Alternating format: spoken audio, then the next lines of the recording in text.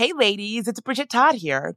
As women, we put our hearts into everything. May is High Blood Pressure Education Month, and it's time to focus on our heart health. Release the Pressure wants to help Black women look at self-care as an act of self-preservation. During High Blood Pressure Education Month, let's help get to our goal of 100,000 Black women putting their hearts first and learn more about their heart health.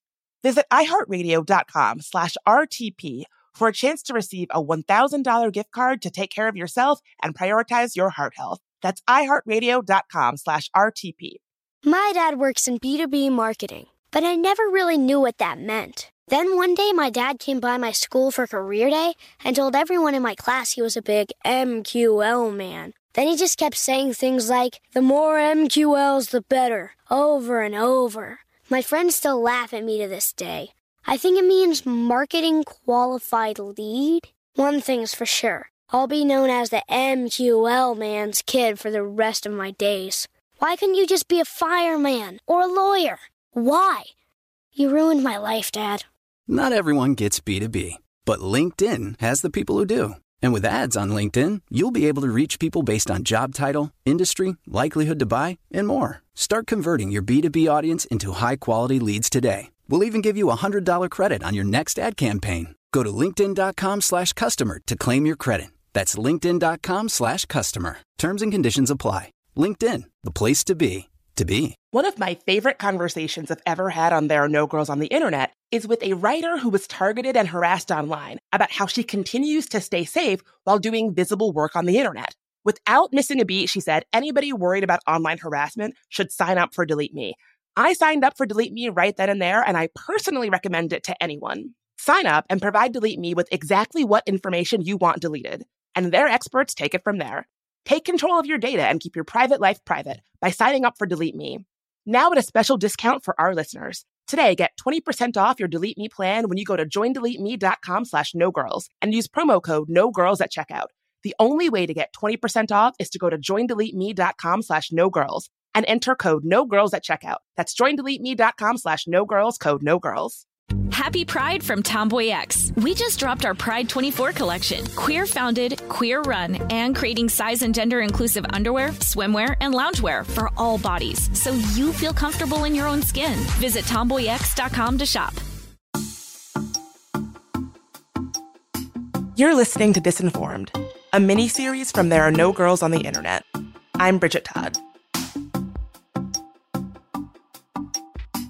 So you might have seen that on Wednesday, Facebook announced they were upholding their ban of the twice-impeached former president Donald Trump.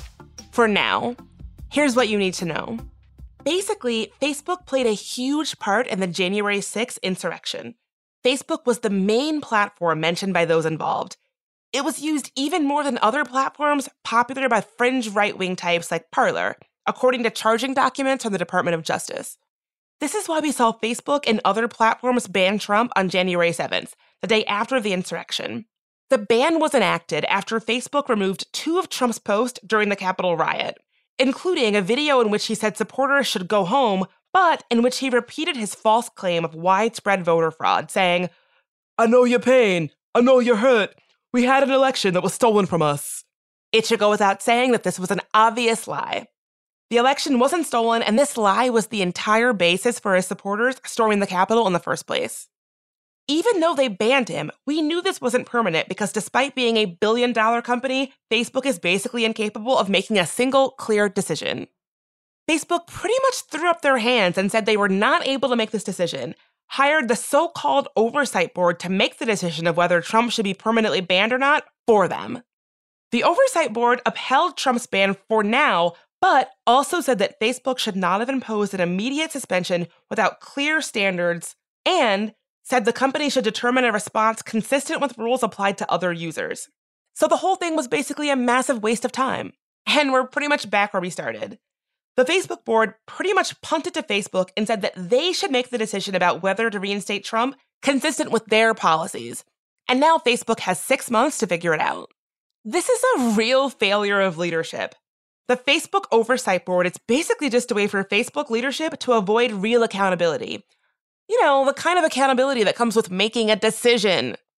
Facebook has already done so much harm to our discourse and democracy.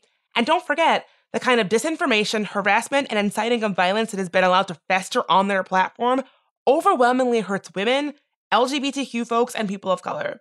Now, many detractors might say that banning Trump from social media is a violation of freedom of speech. But Nora Benavides, director of the U.S. Free Expression Programs at PEN America Foundation, says those people are just wrong. Let's revisit her episode of There Are No Girls on the Internet and listen as she gets into why banning Trump from social media is not a free speech issue. Today marks the start of Trump's second impeachment trial for his role in the insurrection on January 6th. Here's Maryland Representative Jamie Raskin earlier today at the trial. If that's not an impeachable offense, then there is no such thing. On the day Congress met to finalize the presidential election, he would have you believe there is absolutely nothing the Senate can do about it. Now, it's clear that Trump continuously used social media to spread disinformation, including the repeated baseless lie that he won the 2020 election and that it was being stolen from him. That lie, as we know, culminated in his supporters attacking the Capitol. But even before that, Trump has always used social media to incite violence, stoke tensions, and spread distortions and baseless claims.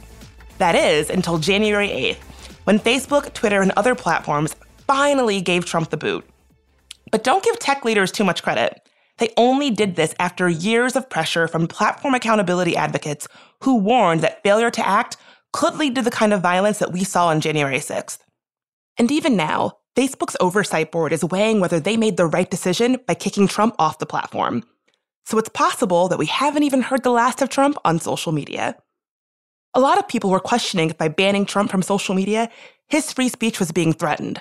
But Nora Benavides, free speech attorney and the director of U.S. Free Expression Programs at PEN America Foundation, a nonprofit that protects and promotes free expression, says that when it comes to understanding free speech on social media platforms, a lot of us are asking the wrong questions. I remember when the insurrection happened, it felt for me like total whiplash. There was still a kind of hesitancy, concern, like what was going to happen in the lead up to the inauguration. And so that January 6th just somehow felt not too surprising, but still very, very jarring. And in, the weeks that have followed, we've just tried to, be responsive to people. People have questions like, were the people storming the Capitol exercising their First Amendment rights? Did Trump have a right to be on Twitter and on Facebook? And so a lot of questions have emerged that we've just tried to be ready to answer and to talk with people about what's really happening, because they're really, really complex issues.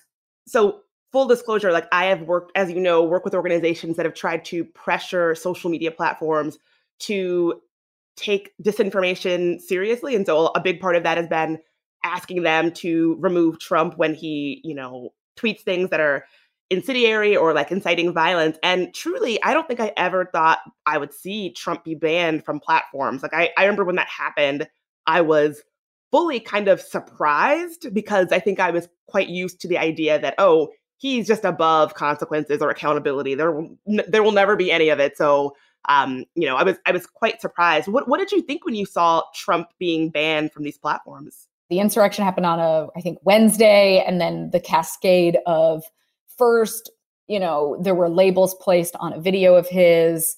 Then he was banned, permanently suspended from Twitter.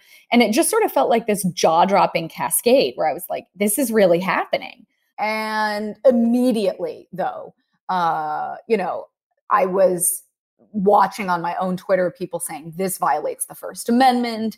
This is an egregious assault on free speech. There was so much hate and confusion and, frankly, miseducation. And part of what, is important to keep in mind is that Twitter, Facebook, those are private companies. And I am a First Amendment lawyer. I firmly believe in the ability for all of us to engage in open discourse, to hear what other people think. But Trump has absolutely contributed to, if not been the biggest super spreader of dangerous misinformation that I think is absolutely disinformation, with the goal of kind of dividing us and making people believe these false narratives. Deplatforming is actually pretty effective. Booting Trump from social media almost immediately slowed the spread of false information on those platforms. Signal Labs found that false claims about election rigging dropped from 2.5 million mentions to 688,000 mentions across platforms, and hashtags commonly used to spread election rigging claims, like hashtag March for Trump, dropped by 94.3%. And it's not just Trump. A study conducted by the Election Integrity Partnership found that just a few dozen pro-Trump Twitter accounts, including Trump's own account, were the original sources for about a fifth of misleading election claims around the 2020 election. It really goes to show you how just a small handful of accounts can be responsible for major chaos on platforms. I was actually very much in favor of his being removed. I think what was necessary and really good was that data immediately emerged from a couple of researchers that found about 73% of the misinformation that had been on Twitter was no longer there, thanks to his removal, along with the removal of about 37 others who were sort of the biggest influencers and spreaders of misinformation. And I think that we need data like that to be able to make the case again to platforms in the future. Because, the big criticism was this just didn't happen soon enough. And I'm all here for the criticism, but I also think we need to lay the foundation for what are solid policy and community guideline standards that the platforms are implementing that then have data to back up that when they do that, it benefits the health of the internet. People were able to say, here was the measurable impact of banning Trump and other accounts who were responsible for spreading this kind of thing. Here was the measurable impact. And truly, what has been the downside? Less noise, less lies, spreading like wildfire on these platforms. It's been interesting to see how there was such a quick benefit, a quick and obvious benefit with very few, in my book, if any, downsides. I think there may be the downside of people who supported Trump feeling somehow more, quote unquote, in air quotes, I'm doing this, censored. And that somehow their censorship, right, makes them emotional, driving them potentially to be more upset. And my work on sort of the psychology side of misinformation, and that I think we have to, stay vigilant to the ways that people will be emotional to information, the way we are all emotional to news. I mean, our relationship to news is emotional. We've seen the way, platforms hinge our interactions on our likes or dislikes. And so it's, I think, important to make sure we don't completely marginalize people that may actually be movable, maybe not today, but down the line. And so I kind of have this lingering concern about how we engage those that continue to believe alternate realities, that continue to want to see Trump. And it's really hard to reach those people. So it's like a sort of weird gut instinct where I kind of wonder, what are they thinking about? How can we sort of call them in and talk with them about these issues in ways where, if they had been unmovable before, slowly, some of these Trump supporters are starting to see the cracks in that reality. I hadn't even thought about that, sort of the kind of emotional response that someone might have to feeling the shame of, a platform saying your ideas, what you have to say is not acceptable here. I hadn't even really thought about that. And I think it really highlights to me that at the heart of a lot of your work with PEN America and just generally is empathy and sort of trying to remember that deep down, we're talking about people. People are all complex. We are all humans are driven by a complex series of feelings and motivations internally. And so remembering that these are not just users, quote unquote, but they're people who have these complex emotional responses. I think that empathy can get lost in conversations about disinformation and how it spreads and what motivates people to spread it. But I'm grateful that that idea seems to be at the heart of so much of the work that you do to create off-ramps for folks like this. Bridget, I have to say, I never thought I would play even close to the therapist role that I feel like I do sometimes.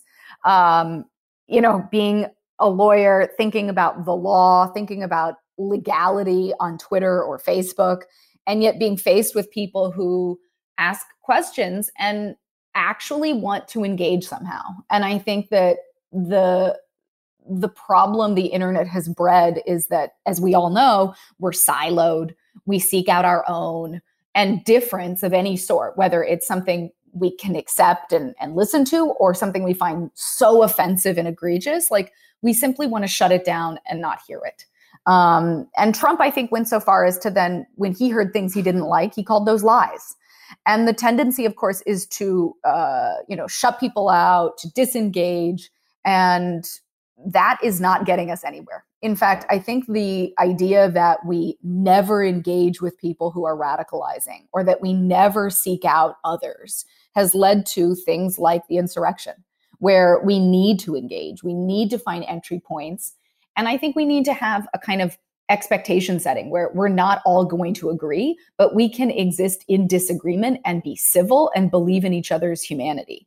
Of course, if our disagreement is grounded in someone believing you or I shouldn't exist or have the same rights, that's different.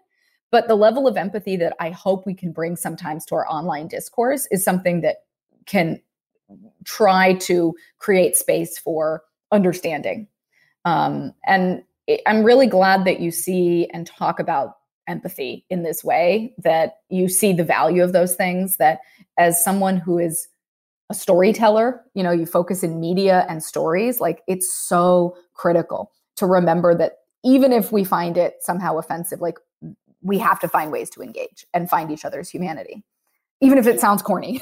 It doesn't sound corny. I mean, I often, it's, you said that you feel like a therapist. And when I have these conversations about tech platforms, it's funny how often they turn to sort of things that sound a bit corny, like empathy, or, remembering there's a human on the other end of the screen, things like that.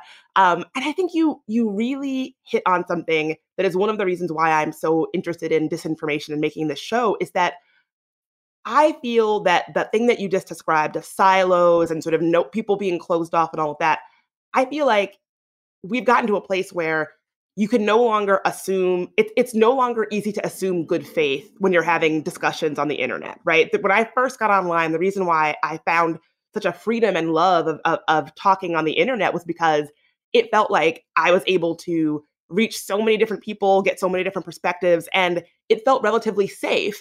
Now, I feel that doesn't, like, that safety is gone, right? Like when I have a conversation with somebody on Twitter, I'm not sure if there's someone who we can have a good faith disagreement or a good faith dialogue. It just feels like we're no longer able to assume good faith in all of our discourse online because the temperature has been turned up so high, in part by things like disinformation and, lies and violent rhetoric online. I'm going to make it really personal. Sometimes I get retweeted on Twitter by people who then have a comment about my tweet. And often the assumptions, often wild assumptions people will make about more of me and who I am, really stress me out. And I totally know what you're saying, where it feels like you may not be able to trust someone. And so I often try to then engage with the people that retweet me, whether it is someone on, frankly, any side of the political spectrum, making these assumptions. And in no way to defend myself, but just to open conversation.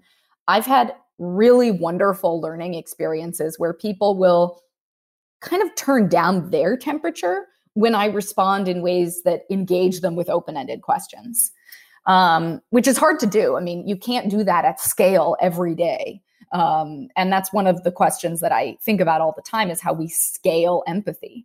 But in the meantime, those little one-offs that can help change or slowly, bring people together and help their attitudes kind of move at a slower pace, where they're assuming less about me or you, I think is a great thing. And the internet has changed. I mean, I remember when something like Section 230, not to get technical, but when that was an exciting regulation to actually help people feel safer on the internet, to be able to have conversations on blogs. And the internet is just such a different place now that it feels so, you're always just about to have a complete crisis on Twitter. That's how I always feel. I'm like, oh, this could really go badly. And we can't all spend all of our days, having those meaningful, slow conversations. So I guess I just sort of wonder, how do we scale empathy? Let's take a quick break.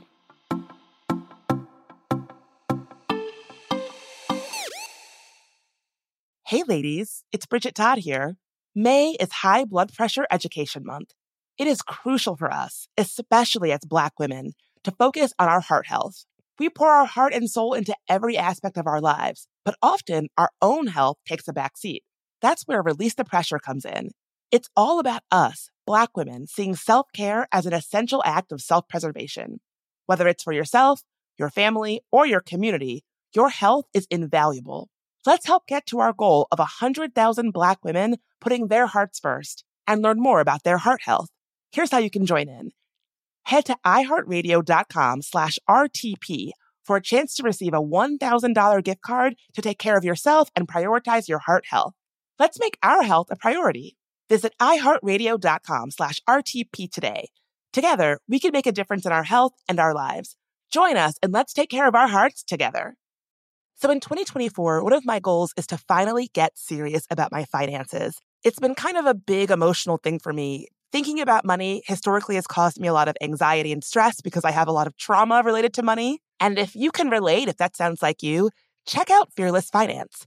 Fearless Finance provides on-demand, comprehensive financial planning by the hour. It's a new way to get financial advice without all the headaches, high fees, and commitments that come with traditional financial advisors.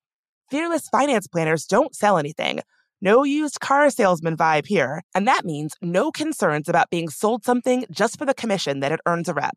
Their planners meet you where you are on your financial journey. No judgment, whether you're looking to buy a house, optimize your savings, or just want to make sure your finances are okay.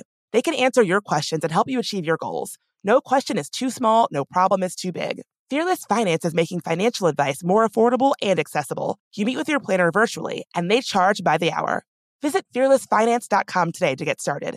You can chat with a planner for free to make sure it's a good fit. And you'll get $50 off your first planning meeting when you use code GIRLS. Y'all know I love the internet, but a sad truth about it is that it can be a scary place, especially for women, people of color, and trans folks. We've talked to people on this podcast, whistleblowers, activists, and advocates who are making technology safer, who then become targets for doing that work.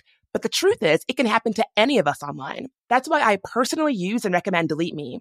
Delete Me finds and removes any personal information you don't want online and makes sure it stays off. Sign up and provide Delete Me with exactly what information you want deleted, and their experts take it from there. Take control of your data and keep your private life private by signing up for Delete Me, now at a special discount for our listeners. Today, get 20% off your Delete Me plan when you go to joindeleteme.com/nogirls and use promo code NOGIRLS at checkout. The only way to get 20% off is to go to joindeleteme.com/nogirls and enter code NOGIRLS at checkout. That's joindeleteme.com/nogirls, code NOGIRLS. My dad works in B2B marketing, but I never really knew what that meant. Then one day my dad came by my school for career day and told everyone in my class he was a big MQL man. Then he just kept saying things like, the more MQLs, the better, over and over. My friends still laugh at me to this day. I think it means marketing qualified lead. One thing's for sure. I'll be known as the MQL man's kid for the rest of my days. Why couldn't you just be a fireman or a lawyer? Why? You ruined my life, Dad.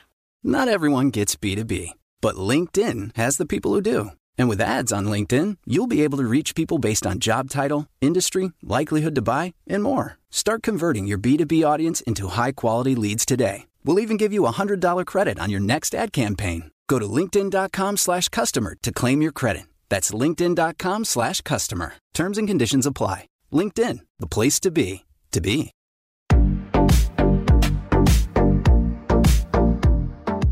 And we're back. I say this a lot. We need to completely reimagine how we think of the internet. And that means rethinking so much of the infrastructure around technology. It means creating a tech press that centers and valorizes empathy, not scale. It means building platforms that center people, not, quote, users, or clicks, or how much time we spend with our faces at a screen. Now, what I'm describing is a radical reimagining, and it might sound as big or as complicated as, like, smashing the patriarchy or ending white supremacy. But I believe that it's possible. I think there are enough people out there like you and me who truly believe in the power and possibility of the internet and the power of expression. And I believe that when we come together, big, radical things really are possible. And I know that we have the power to radically rethink the internet so that it's safer and more accessible. and so that it works for more people. I totally agree. I mean, and smashing the patriarchy and ending white supremacy are also, valid and worthwhile endeavors is how I feel. I'm like, all of it, just yes and to everything. The best tech ethicists, like the people who are working on innovation that I think are doing the best work, understand that these are not tech issues. They're human issues. And we're never going to solve everything by sort of abdicating control or brainstorming to what can be automated, what AI can do, what the platforms can do better somehow to basically game our way out of what humans are fundamentally now doing, which is, why are we hateful sometimes? Like, why are we bigoted? Why do people have an interest in trolling others? And so I think that, a lot of the solutions have to be human-centered, where we, instead of just saying, oh, well, the platforms can do X, Y, Z, or the government can do all these other things, like, well, what can we do? What can everyday people do to feel more empowered? Like, maybe they can imagine this, build an ecosystem of users and other people they enjoy connecting with. I mean, can you imagine the joy of actually thinking that your Twitter feed is an interesting place to learn things instead of just who has the best breaking news 140 character tweet? That would be really exciting, I think. So I love the idea, and I think there just need to be more of us doing this, more of us committed to talking about humans and how humans fit into what we're doing as users, because it really should go the other way around.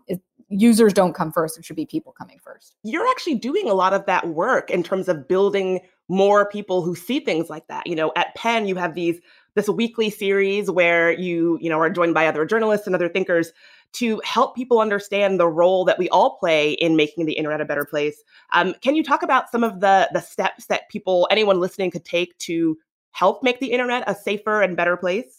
Oh, Bridget, that's my favorite question. You got me at the sweet spot. I'm like, here we go.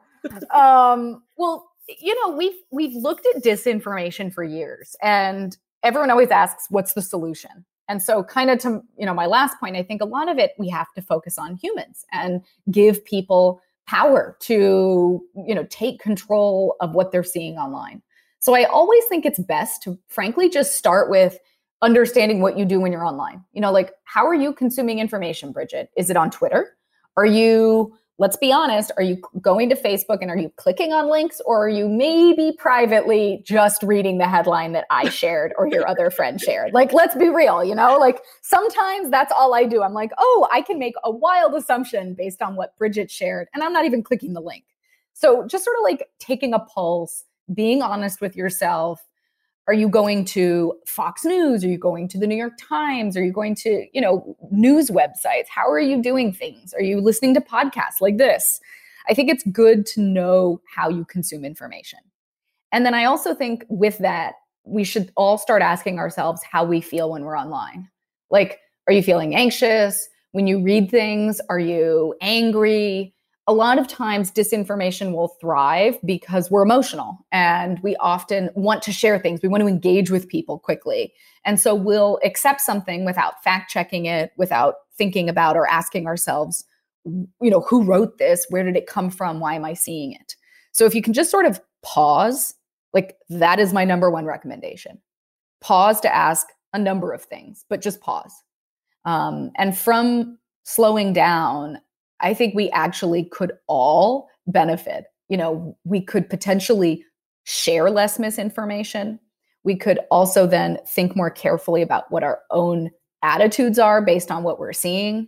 A whole host of, frankly, empathy could arise out of just slowing down and getting to a place where we're not just liking, disliking, loving, laughing at things, but maybe where we're in a place of, I want to learn more about that. Yeah, if you were in my kitchen right now where I am, I have a Post-it note on my laptop that just says, slow down. And it's just a reminder for me, just in all the ways, because I can sometimes move too quickly just in life. But totally. Yeah. But I think that the idea of just taking a breath, taking a beat has been so helpful. It sounds so basic, but before I started really thinking critically about the way that I felt when I was online, I would be moving so quickly. And then when I started to slow down a bit, I actually kept a little journal. So if I saw something that made me feel anxious, I would write that down. If I saw something that made my heart race, I would write that down. If I saw something that made me laugh, I would write that down. And from doing that, I really saw the ways that it's just like my brain chemistry was just firing so quickly and I wasn't even stopping to think. And I find that, when you have those moments where somebody tweets something and they like really wish they had it and it's going viral and they're like, oh God, I always wonder, were they in that moment where they've just been seeing so many different takes and different jokes and different tweets? Their brain is no longer processing what they're doing, that they're just putting a tweet into the world without even really thinking about it. And so I really find so much value in almost thinking about using the internet as a kind of meditative practice and an opportunity to really be mindful of how you're doing, how you're feeling. Are you anxious? Are you emotional? Like what's going on? As opposed to something where you're just like mindlessly scrolling and not really being in charge of your, of your physio, like your emotions and your brain and all of that. If I could do away with one term this year, especially, it would be doom scrolling. Because one, I mean, when are we not doom scrolling nowadays? Like news is never inspiring, but also it's so passive. And part of what I think is really great about what you're explaining is that you have literally taken control of what you're doing, to say, I'm going to proactively write things down. I'm going to question and reflect on what I'm feeling. Sometimes just the sheer act of feeling like you're in the driver's seat, whatever it is then that you end up doing, if it's writing your feelings down, if it's deciding not to tweet, but just thinking of yourself as the one that's in control instead of doom scrolling, I think is so exciting for people. And it's almost like a mind shift where people, once I say it sometimes in our trainings, people will say, I didn't even think that I could curate my newsfeed that way. And I'm like, yes, like we can choose. And it would be so exciting to be stimulated, not just totally freaked out by what we're seeing. Exactly. And I think that's something that I think that everybody can take away. We might not be able, so just this week, we might not be able to, topple the stranglehold that some of these platforms seem to have on our democracy, on our discourse. But individually, you can control how you consume social media. You can, delete Facebook from your phone and say, like, I'm only going to go on from my browser twice a day or something like that. Like, we might not be able to control how these things show up in a larger way, but we can control how they show up to us personally, how they show up in our household. Like whether you take your phone to bed to doom scroll Twitter before sleep or not, like those are choices that we have control over, not anybody else. And so, really trying to internalize that we do have some control, even though sometimes it feels like we don't. You're not going to be great at this overnight. It won't be like suddenly you feel more excited or eager to be online and to find this healthier internet. But I think that it can slowly lead to other practices. And if you can start with slowing down, so let's say just questioning yourself, scrolling at a slower pace, finding then interesting articles and pieces of content and people to follow and connect with, then you may frankly start wondering other things. You can maybe get better at spotting when a headline lacks context. I've gotten to the point where it doesn't happen overnight, but you can sort of be scrolling and you read a piece of content and you're like, I would normally be really upset by that. Why would I be upset? Like, could I explore what the underlying reason would be? And when you slow down like that to ask deeper questions, not just about my own reaction, but about the piece of content you're seeing, I actually think we all are training ourselves to have a kind of media literacy and digital literacy that everyone's going to need in the future. I mean, the internet isn't going away. So we need that eventually. The other thing is disinformation is a service for hire. It's an industry, and disinformation is not going away. Online hate is not going away. So we all, if we just a little tiny bit chipped away at and built up better and better practices, we could truly help create the ecosystems we enjoy that have less of that. And at scale, it isn't perfect, but it's at least one piece of how we can help create something that's healthier and frankly, less hateful. More after a quick break.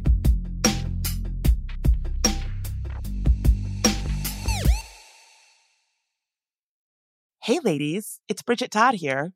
May is High Blood Pressure Education Month. It is crucial for us, especially as Black women, to focus on our heart health. We pour our heart and soul into every aspect of our lives, but often our own health takes a back seat. That's where Release the Pressure comes in. It's all about us, Black women, seeing self-care as an essential act of self-preservation. Whether it's for yourself, your family, or your community, your health is invaluable. Let's help get to our goal of 100,000 Black women putting their hearts first and learn more about their heart health. Here's how you can join in. Head to iHeartRadio.com/RTP for a chance to receive a $1,000 gift card to take care of yourself and prioritize your heart health. Let's make our health a priority.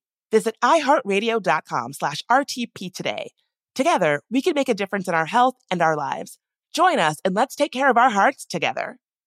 So in 2024, one of my goals is to finally get serious about my finances. It's been kind of a big emotional thing for me. Thinking about money historically has caused me a lot of anxiety and stress because I have a lot of trauma related to money. And if you can relate, if that sounds like you, check out Fearless Finance. Fearless Finance provides on-demand, comprehensive financial planning by the hour. It's a new way to get financial advice without all the headaches, high fees, and commitments that come with traditional financial advisors. Fearless Finance planners don't sell anything.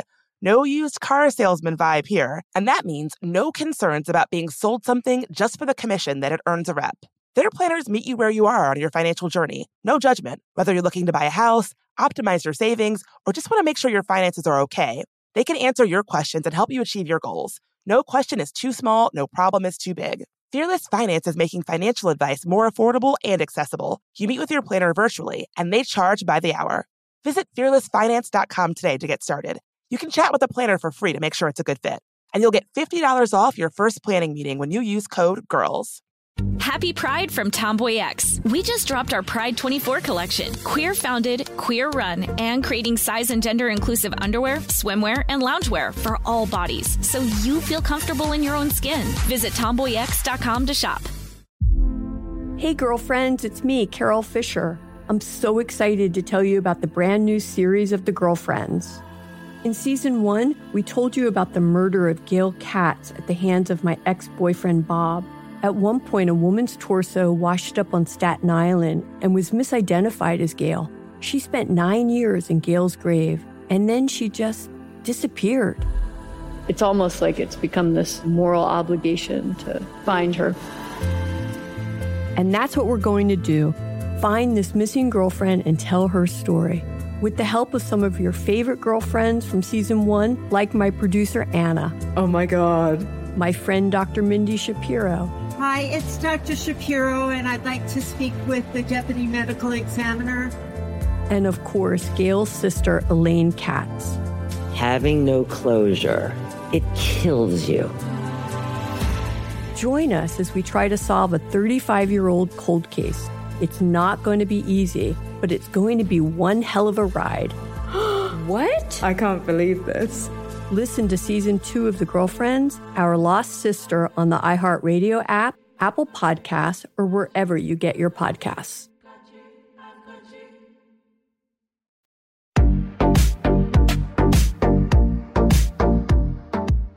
Let's get right back into it.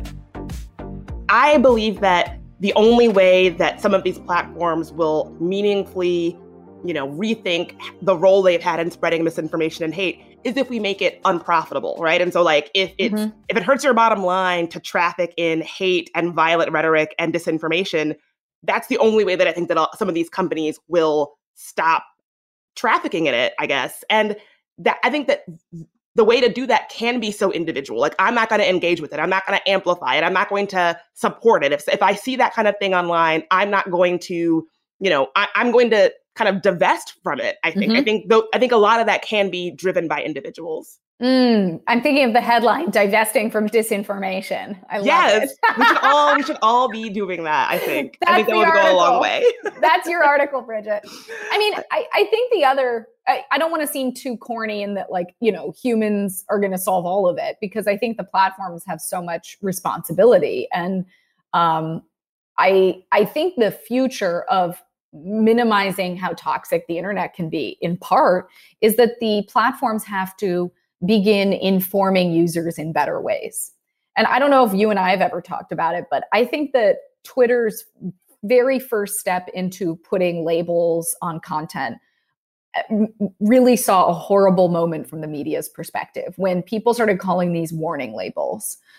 Because I think that has such a negative connotation. And I think that labels and the platform mechanisms to slow people down are actually a fantastic measure that we should be encouraging and learning about.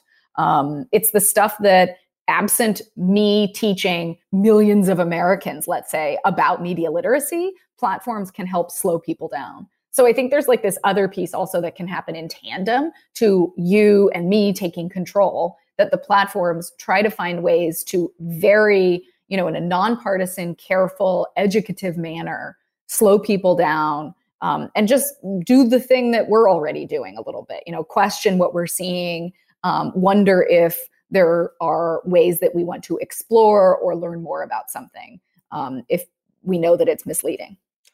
Yeah, even so, you mentioned like when you share something based on a headline, that thing that Twitter has now, which I think is a great tool, but sometimes I feel kind of dragged by it, where it's like, do you want to read the article before you retweet it? How many times have you not read it, Bridget? Be honest, because I every time haven't read it.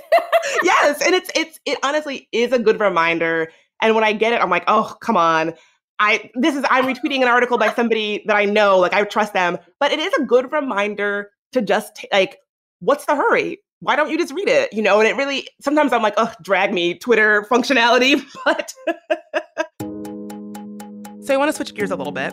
As we're seeing right now, elected officials are being held accountable for their role in either supporting or inciting the insurrection. Trump was obviously kicked off social media platforms. Senator Josh Hawley's book was briefly dropped by its publisher. And kind of along the same lines of free speech online, I've seen a lot of people asking questions about what is commonly known as, quote, cancel culture. So what are your thoughts on so-called cancel culture as a free speech attorney? Are these free speech issues? You know, I'm going to give you the short answer, which is it's really hard. Lawyers will often say it depends. And part of what I think is difficult is that cancel culture often seems to imply that you're going to be, in a way, canceled from an existing platform, you know, like from your base, which also then to me suggests that you have a base to be canceled from. You know, you don't talk about canceling someone who isn't very well known. And I think there's this interesting power dynamic within the like paradigm of thinking that there's a cancel culture. I think it's more interesting to weigh what's at stake here. You know, when we think about someone like Donald Trump, was he canceled? I honestly think that he was legitimately taken off the internet because of the real world harm his words online have. And that is not cancel culture. That is like a very deep, difficult balance where all of us, whether it is regulators, policymakers, platform people, everyday users like you and me, like, what are his words doing to our world? It is a drastically dangerous step when he spreads lies, when he sows discord, when he promotes hate, all of the different ways that I think the platforms, maybe in being late, somehow, if I had to guess, were thinking that it would not be that bad. And somehow the insurrection was that crack, that like breaking point where people realized, oh, online issues have real world harms, which has happened before. We've seen it when there are mass shootings. We've seen it when there are acts of terrorism, you know, and like other types of bombings. And what's fascinating in that moment is that I'm like, is that cancel culture? Like, I don't think that is. I think that is a private company taking necessary actions to limit or triage the type of real world harm that's happening. I think it was absolutely too late. And I always think that it was too late. At the same time, Donald Trump is a public figure and was an elected official who was leading this country. And so there is also this interest in hearing sort of unedited what he says. And so from a free expression perspective, I always wonder, what is the most speech we can have with the least harm? I think we passed the harm point, frankly, some time ago. But there's definitely, I think we have to stay committed to having access, all of us, to various forms of expression. Because free expression rights aren't just Donald Trump's right to say what he wants.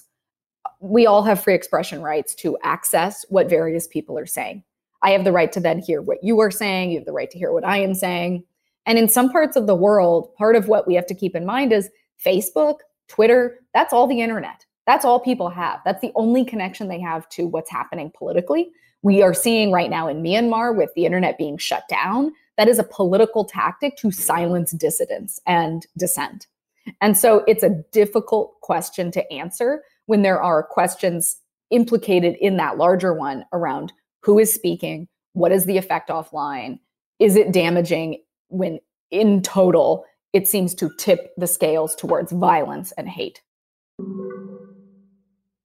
I have to say, in general, I hate conversations about, quote, cancel culture, because the concept just seems so disingenuous. When people talk about the importance of being willing to engage ideas one might not agree with, it always somehow seems like marginalized people are the ones expected to be doing the engaging. And arguing with people who are hell-bent on misunderstanding you is exhausting. And if you aren't even able to talk about something with a shared set of guiding facts, the sky is blue, 2 + 2 is 4, Trump lost the election, then it can really get thorny. When the election happened in November and Biden won, there was, I think rightly, a kind of exhaustion. People were so tired of fighting and eager to disengage completely from what might be different. And I'm with a lot of those people. I think it's really exhausting work to try to engage with people who disagree. And you have to always know that ultimately, a lot of conversations will not be productive. And it isn't on you or me to do the labor of teaching someone. Like, someone else's teachable moment isn't necessarily my job. At the same time, I think the crisis and the basic human crisis we're in of how divided we are merits a very serious examination that we all need to sit with, of what is it where we are interested in disengaging all the time with anything different. And that permeates all of us. And so I think the thesis is, why are we driven to do things that divide us? And then how can we overcome our own instincts to actually broker conversation, to find an entry point, even if it's little, and even if it only happens for a couple of minutes. That is the beginning of being able to find what I think is the antidote to disinformation, where we have a shared basis of facts. Even if you and I disagree on policies, we can both look at a set of facts and say, yeah, that's what we're basing our opinion on. And we may differ then on what we think needs to happen, but we can agree on certain things. And we have absolutely not reached that point of being able to agree on basic facts. Yeah, that's exactly where I want to get us to. We can disagree, but we are all on the same page about some basic facts. 2 + 2 is 4, the sky is blue. We have a shared understanding of reality. And it's sad to me that we're not there. Pew actually found that among Trump voters, 40% say that he definitely won the election. Another 36% say that he probably won the election. And this week, Reuters polled members of Congress. Now, about 90% of them wouldn't say one way or the other whether or not they agreed with Trump that the election had been stolen from him. And 2 of them still say the election was stolen from Trump. So it's we're not even speaking the same language. We do not have a shared reality. And it seems like such a low bar, but that's where I want to get us to, a place where we have a shared reality.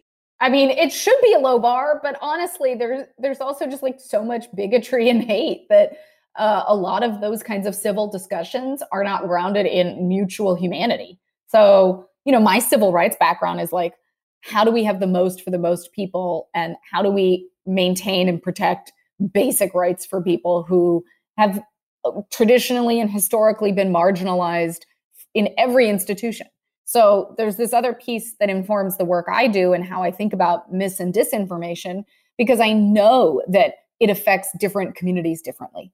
Black and brown people are targeted with disinformation so that they are disenfranchised and believe their voice doesn't matter. So sort of in the middle of all of it, I'm like, I still very much have eyes wide open that some of us will be affected, targeted, and marginalized in more specific and acute ways that have massive effects on democracy. So I don't want to sit here like Pollyanna, oh, it's all going to be great if we could just find moments of like factual shared belief, because some of that assumes that other people will believe you and I matter as much as anyone else.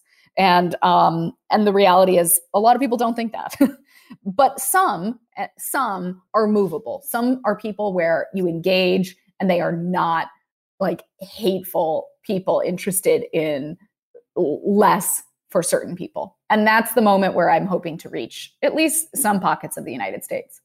So you sound pretty hopeful. Oh, Bridget. I actually have a lot of hope. I mean, when I was younger, I don't want to get too misty-eyed, but I would work in the South with people like John Lewis and civil rights figures. And they always said that change takes a lifetime. It takes many lifetimes. And this intractable issue of how we connect is one of the biggest issues, I think, of our lifetime. And it's very slow. So I am hopeful in the sense that I see every day more and more people interested in doing this work. I see movement lawyers. I see amazing researchers finding data, and trying to find ways to triage the way the internet is making us all bleed. And I'm very hopeful. It takes a long time. And for every step forward, there will be 3 steps back, and then maybe 2 steps forward, maybe another step forward. So it's really just sort of like a dance with democracy. Where can folks keep up with you? And can you tell us more about the weekly trainings that PEN America is running? So people can always follow me at Attorney Nora. I'm Attorney Nora on every platform. And then PEN America has trainings around media literacy and disinformation defense almost weekly. And that all is on pen.org. Our next series is going to focus on Black and Latino mistrust around the vaccination process and try to help walk people through why hesitancy is okay, why it's okay to question, is the vaccine good? Should I get it? And so we'll be doing a series around like disinformation and COVID later this month. And then we're also going to be doing work on how community organizers can embed messaging in their work with communities. We really want to empower people to feel like they know how to talk about these issues when someone comes to them.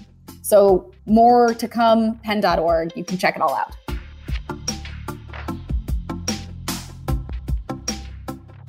If you enjoyed this podcast, please help us grow by subscribing.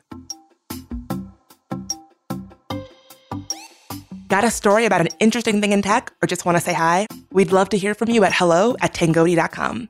Disinformed is brought to you by There Are No Girls on the Internet. It's a production of iHeartRadio and Unbossed Creative. Jonathan Strickland is our executive producer. Tari Harrison is our supervising producer and engineer. Michael Amato is our contributing producer. I'm your host, Bridget Todd. For more great podcasts, check out the iHeartRadio app, Apple Podcasts, or wherever you get your podcasts.